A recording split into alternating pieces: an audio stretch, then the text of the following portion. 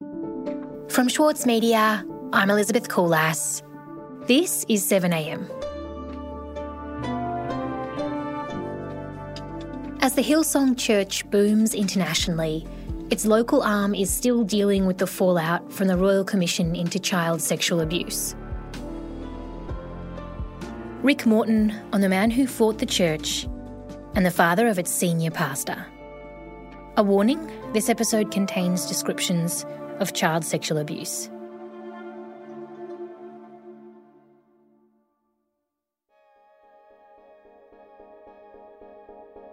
Well, here I am at the White House. Never say never. It's a great honour, of course, to have had the chance to go into the cabinet room, even into the Oval Office, and to pray for the President of the United States of America. To me, it's not about the politics, it's about the position, and a significant man like the President of the United States could give it all the prayer we could possibly give him. Rick, what can you tell me about Brian Houston's trip to the White House last week? It was quite successful by all accounts. Brian Houston, who's the global senior pastor for Hillsong Church, which started in Australia, he received a direct invitation from the White House to pray for the president and to attend a faith briefing. Rick Morton is a senior reporter with the Saturday paper. Now, nobody knew that they were actually going to be met by Donald Trump. He surprised them by walking in on one of those briefings and then brought them all back to the Oval Office, where he asked them, literally in these words, pray for me. And there's a photo that was taken, it's an official White House photo, that Brian Houston didn't put on his social media, but he's standing 2 people away from the president. As far as I'm aware, he was the only Australian faith leader invited to the White House to pray alongside 49 other leaders from the evangelical movement.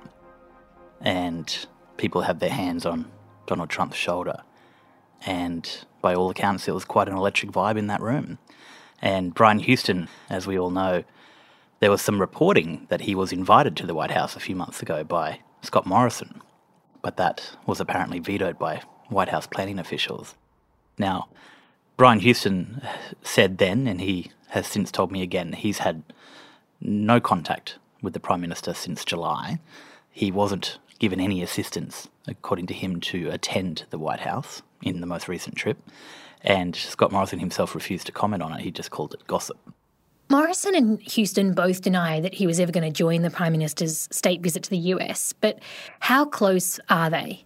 Scott Morrison thanked him in his first speech to Parliament when he became elected as MP. Growing up in a Christian home, I made a commitment to my faith at an early age and have been greatly assisted by the pastoral work of many dedicated church leaders, in particular the Reverend Ray Green and pastors Brian Houston and Lee Coleman. My personal faith... He's described Brian Houston as a mentor. So Scott and him have come up together. They certainly have been chatty and friends over the many years. And Scott Morrison, one of the first things he did as Prime Minister after being re-elected was to go to Hillsong's national conference in Sydney and jump up on stage alongside Brian Houston and his wife Bobby. And Scott was flanked by his wife Jenny. I don't want to take up much of your time, Brian. Thank you so much for that wonderful welcome. It's right here. And Phil, thanks for your prayer. These guys, like Caleb and Joshua in this country, they went out and they saw what God saw. That's what they did. And here we are. We love Jesus. Scott Morrison himself is part of the broader Pentecostal movement. He attends a separate church that isn't part of Hillsong in the Sutherland Shire. And so they've got a lot in common, certainly along faith grounds. Morrison certainly learned a lot from him through the broader Pentecostal evangelical movement, and a lot of the same kind of parables of success and the prosperity gospel propagated by both of them. And certainly Brian Houston speaks quite openly about the fact that in order to serve God, you must succeed, because success is service. And that describes their expansionist bent, really, as a church. And Rick, kind of to zoom out for a second, how big is Hillsong? Hillsong is a leviathan. It had $103 million in revenue last year. $52 million of that came directly from their congregation, who are expected to tithe a portion of their personal income. The church is in 25 countries, at least, around the world. It's been growing since the 80s. And, just last week they announced the purchase of a multi-million-dollar Manhattan property in the middle of downtown, prime location, over 3 floors in this beautiful old building. They made $9.5 million in royalties alone from their Christian rock music. Brian Houston's son, Joel Houston, is actually a huge rock star himself in that Christian rock movement. They have a childcare centre, which last year pulled in $2.5 million. They have a college, registered training college, which pumped out $18 million worth of training last year. So they're running ahead in leaps and bounds. A business, essentially, what you're describing. It looks and sounds a lot like a business. The bigger they get, the more they're serving God. They think that in order to help as many people, to bring them closer to Jesus, that is their mission. And that is the bulk of their charitable work. That's how they view it. So, Hillsong is huge, but it's actually quite difficult to get a real good handle on precisely where it is, who it is, what it is, because, certainly in Australia alone, there are at least 19 separate legal entities that form Hillsong. It's quite difficult to run the ruler over it and see where everything is going. It's like a spider's web. They've got big designs. They really do. So 2/3 of Hillsong's following, its global following, is now outside of Australia. So it's upended itself in terms of its footprint, and it's now multicultural. It's spread around the globe. It's everywhere. We'll be right back.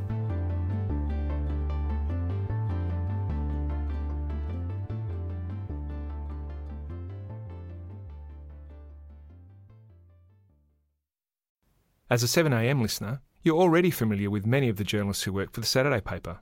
For a limited time, subscribe to Australia's leading independent news source, the Saturday Paper, and you'll receive the Saturday Paper's stainless steel coffee cup, made in collaboration with Fresco, for free.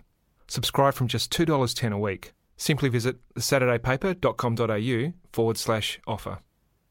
As a 7am listener, you value the story behind the headlines. That's why you should read Post, a free daily newsletter bringing you the top 5 news stories of the day, summarising each of their key points. Sign up today at thesaturdaypaper.com.au/newsletters. So, Rick, at the same time as Hillsong is enjoying a boom overseas, a growing following, it's still dealing with the fallout of the Royal Commission here in Australia that occurred into child sex abuse. What did the Commission hear regarding the Hillsong Church? It heard some pretty shocking details. Frank Houston, he's the father of Brian Houston, who now runs Hillsong. Frank Houston is now dead. But the Royal Commission heard that in the 1970s he was the head of Assemblies of God in New Zealand, and he was coming over to Australia quite frequently. And he was staying with the family of a man called Brett Sengstock, who at the time was a 7-year-old boy. And Brett Sengstock appeared as a case study under the pseudonym AHA at the Royal Commission in 2014. And he told the whole room that Frank Houston would creep into his bed many times during the week that he stayed there in the 1970s on subsequent occasions, and he would smother him, he would sexually assault him, he would tell him that he was his golden boy and that this was their little secret.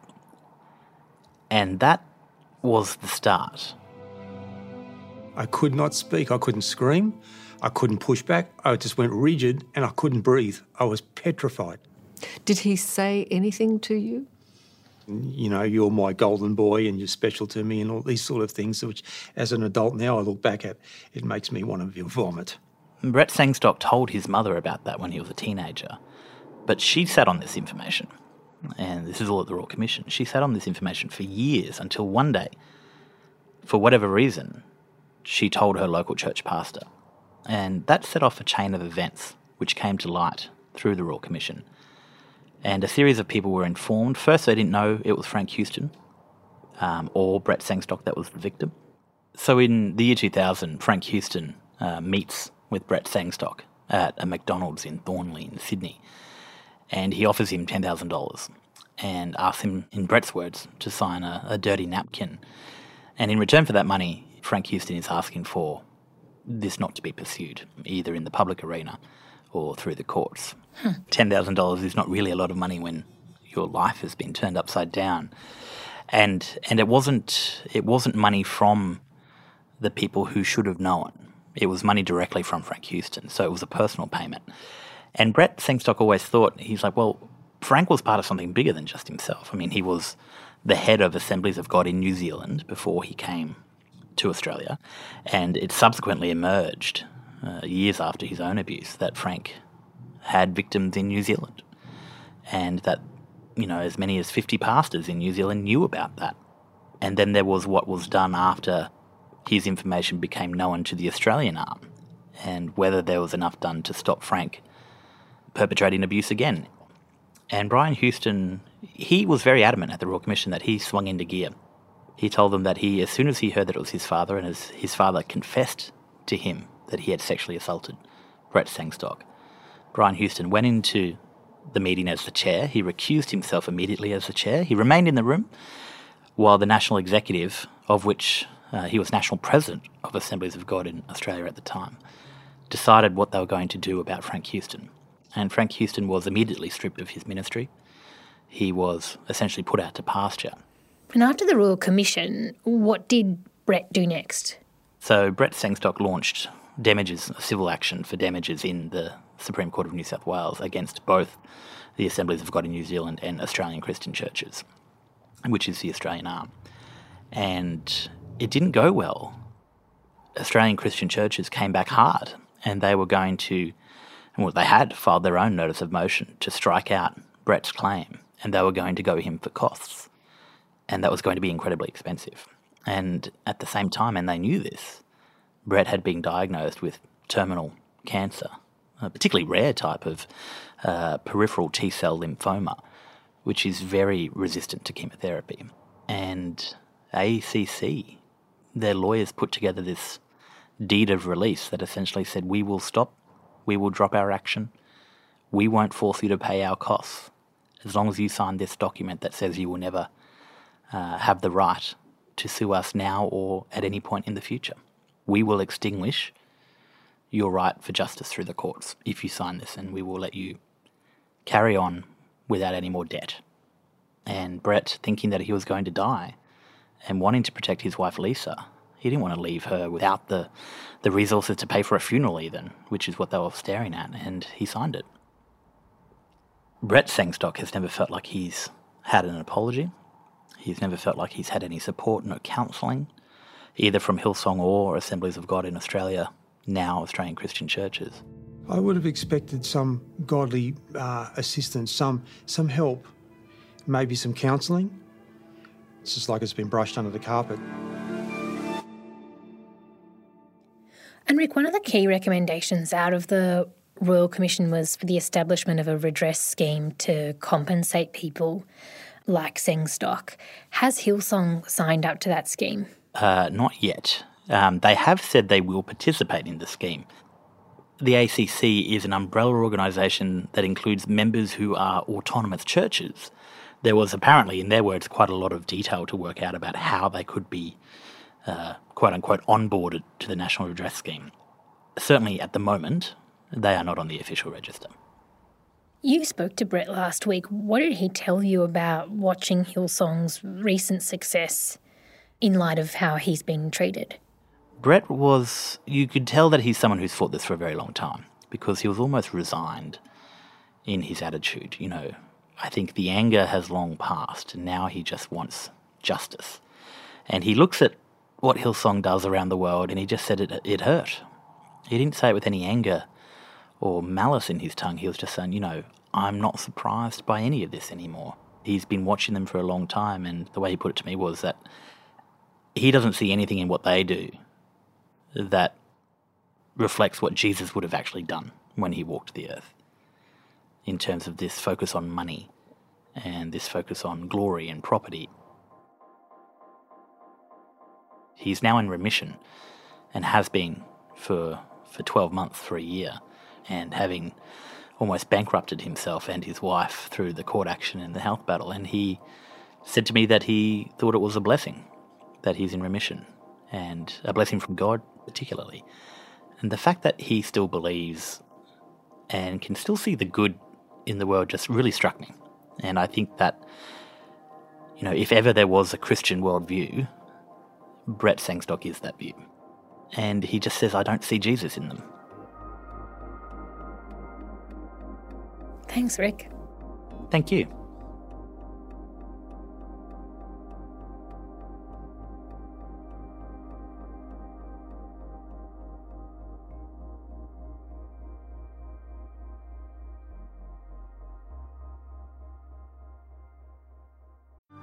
Mahler's music embodies the very essence of humanity. Experience his epic Song of the Earth with the Australian Chamber Orchestra, Richard Tognetti, and internationally acclaimed opera stars Stuart Skelton and Catherine Carby.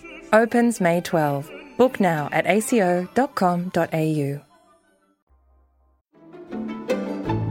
Join Richard Tognetti and the ACO for a bold and intrepid 2022. Featuring a live national concert season, their acclaimed on-demand film series ACO's Studio Casts, and exciting programs from their new home in Sydney's Walsh Bay.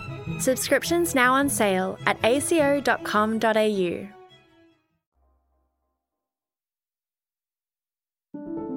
Elsewhere in the news, the federal government's forecast budget surplus has been slashed by more than $2 billion this financial year, from $7.1 billion down to $5 billion. The latest budget update shows that Australia's economic growth, wages, investment and household spending have all slumped since the delivery of the April budget.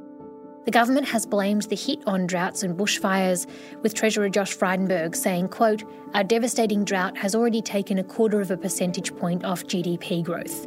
The Shadow Treasurer, Jim Chalmers, has said the result was a reflection of the Coalition's poor economic management.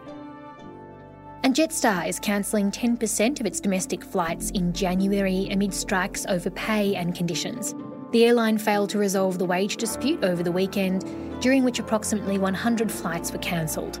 Jetstar Chief Executive Gareth Evans has blamed the Transport Workers Union for making what he called unsustainable demands that could threaten the business's long-term health. The TWU has disputed this, claiming that Jetstar has been misreporting their demands and that baggage handlers, for example, are, quote, struggling to pay bills and provide for their families. This is 7am. I'm Elizabeth Koolass. See you Wednesday.